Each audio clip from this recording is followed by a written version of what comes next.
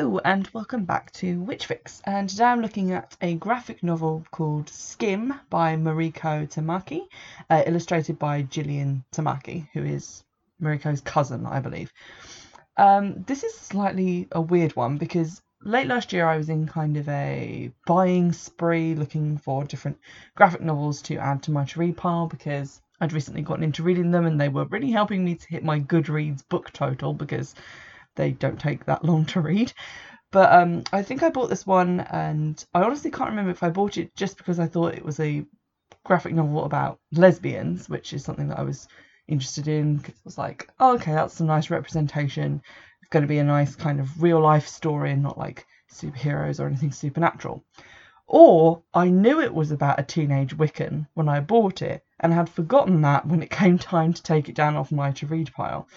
But it was in my regular to read pile and not my podcast to read pile, so I don't think that I actually knew that this was going to be about Wicca. That was just an amazing happenstance that it happened to fit into the theme of the podcast quite nicely, as well as being an amazing graphic novel that I really enjoyed reading. I am going to give quite a lot of trigger warnings for it, however, because it does deal with a lot of content that some people might find upsetting or triggering. It deals with depression, especially teen depression, suicide, a relationship between a teacher and a student, and also features the use of some homophobic slurs as well. The graphic novel itself, I don't know what to say that it's about, because I feel like the plot just is the experience of living life in this character's skin. And therefore it doesn't really have so much as a plot, which you could say has a beginning, a middle, and an end. But it's sort of one of those things which usually happens in films where they make a film about, that one summer that changed my life forever, and it usually involves a romance and some other coming of age stuff. It was sort of like that. If I had to describe it using other things that I have seen or read or whatever, I would sort of call it The Craft via Ghost World. It's very much where I would put it. It has that very big focus on like teenage friendships, the experience of being a teenager who doesn't fit in, who feels like an outsider, who is dealing with depression and various other things, while also having the Wiccan elements in it as well. And although it was published in 2008, it's set in the early 90s. So again, it kind of reads like that Craft Ghost World kind of feeling of being very early on in the 90s. It has a lot of the references and a lot of the technology and stuff that is more to do with the early 90s, which is of course when I was a child. So that was quite nostalgic for me.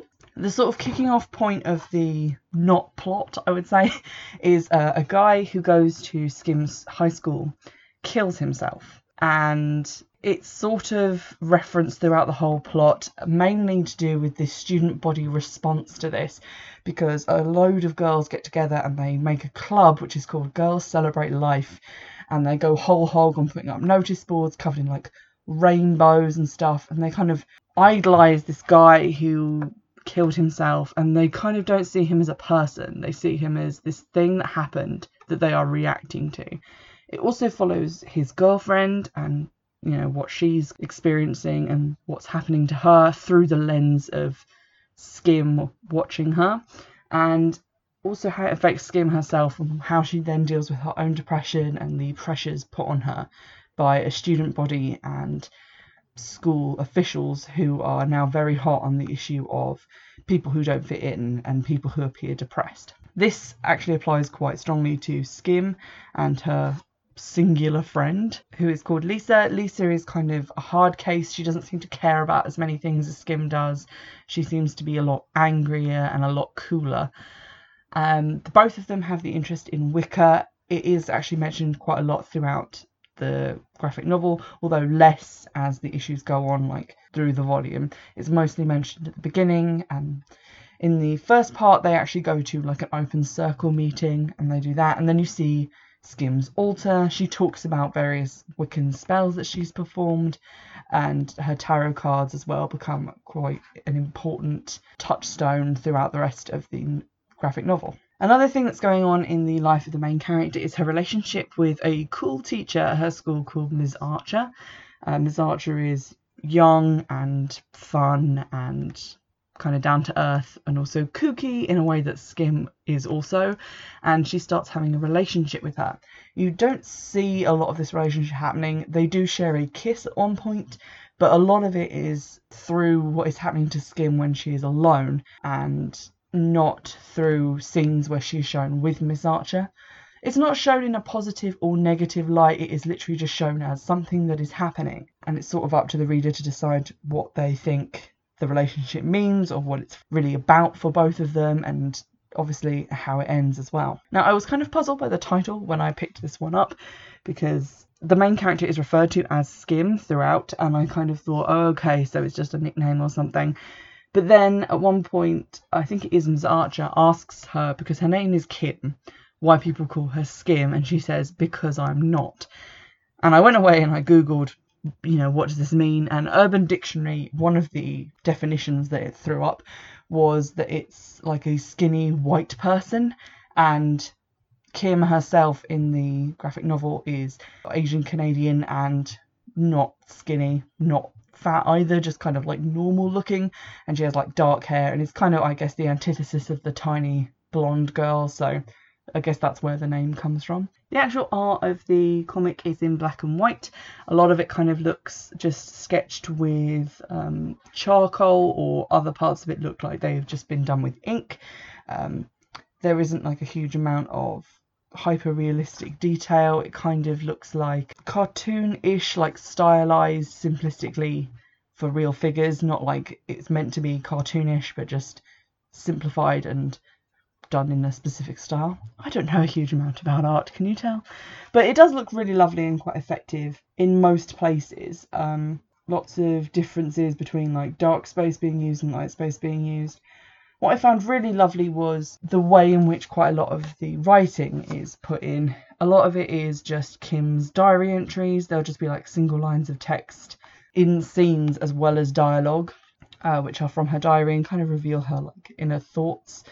And occasionally we'll get like snapshots of her Wiccan altar and her thinking things about Wicca, which is really nice. There isn't really a huge amount of dialogue or monologue used throughout the book. There is actually like barely, I guess, an average of like 20 to 25 words per 2 pages. So it's quite low on dialogue. It's mainly the feeling you get from reading it. Like the way you feel sinking into the images and being carried along by the little bit of dialogue and little bit of plot that there is. It is like stepping into the headspace of a teenager who is in that moment in their life that is changing things, and they're kind of coming out of one state of being and going into another, whatever that may be. And I don't know if it's because I have been the lesbian, confused, bullied, depressed Wiccan teenager, but I really related to it and I found it really quite heart-wrenching and enjoyable in quite a nice, delightfully kitschy 90s way. It's quite a lot unlike a lot of the other graphic novels that I've read and reviewed for the podcast so far, in that it's not about like fantasy witchcraft in any way. I think the Black Magic, Coffin Hill style of comics tend to use Wicca as a term, but then use quite a lot of fantasy magic and involve demons and things like that. This is definitely magical, not even really magical realism, it's just straight up realism. She's a practicing Wiccan, but nothing actually magical happens within the book, I guess, unless you count the fact that she does several rituals to get Miss Archer to notice her and to attract her affection. So I guess that is something you could say it does do that's magic, but she doesn't really attribute their relationship to those actions, but it is used as a kind of device to show where she's at with the relationship. Is she wanting to go further with it? Is she wanting to invite more romance into her life, or is she trying to put that to one side and banish it from her thinking and move on to other things? So it's quite a good barometer for her emotionally. There's some nice little moments of wry humour sprinkled through that kind of reminded me of Daria and other sort of things that felt like sardonic teenagers in the 90s. For instance, like right at the start on page 9, Skim is meeting up with her friend and she has a cast on her arm and gets asked, what did you do to your arm and how did that happen? She says that she fell off her bike, but then there's an internal monologue snippet at the bottom that says, tripped on altar getting out of bed and fell on mom's candelabra.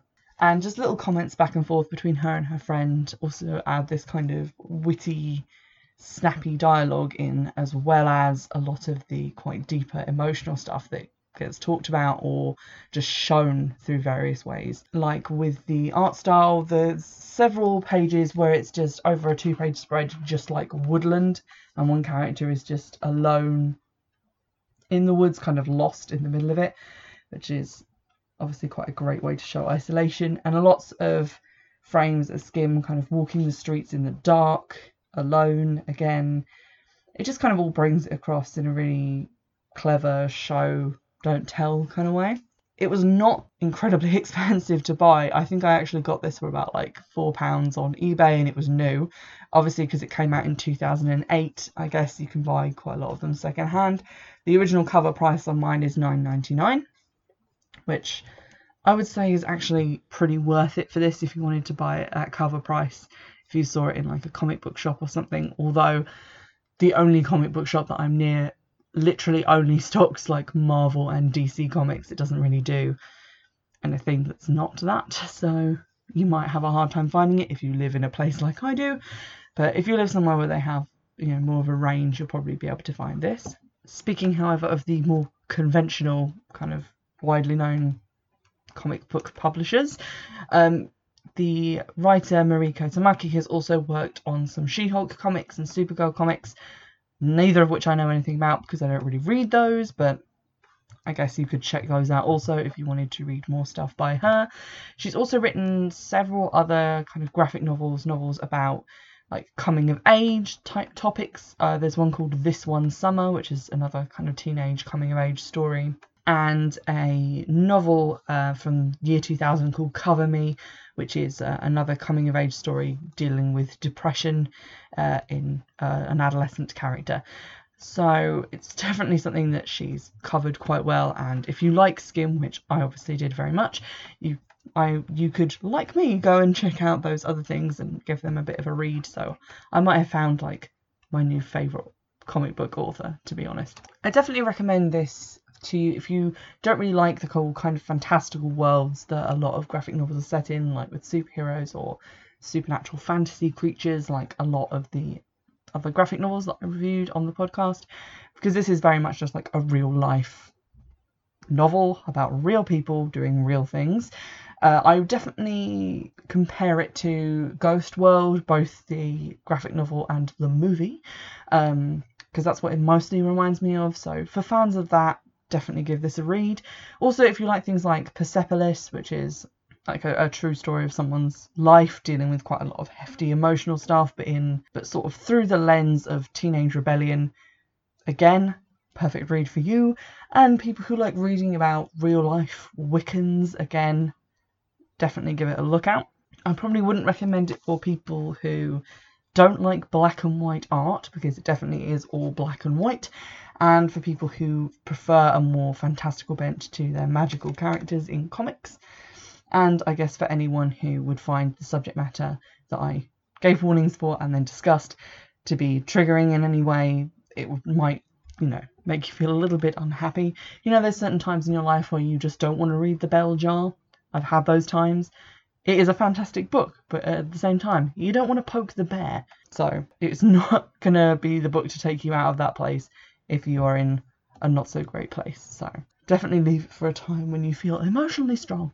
Aside from that, I do think it is a phenomenal book, and definitely one that I'm going to be adding to the permanent collection of stuff that I don't just read and then put back on eBay once I've reviewed it, because heads up, I do that. And if you're interested, I can let you have my eBay username so that you can find quite a lot of the books that I have reviewed and get your hands on some copies. In the meantime, do let me know if you come up with anything else that is similar to this that you think I might enjoy, and you can get in touch in the usual ways, which is Twitter @WitchFix or witchfixpodcast@gmail.com. Also, look in the description box, you can see how you can donate to Patreon, and check the Twitter account for information about the Amazon wishlist for the podcast, so you can see if you can donate any of the items that you'd like to see reviewed or that I would like to review for you. In the meantime, I'll see you in the next one. Bye!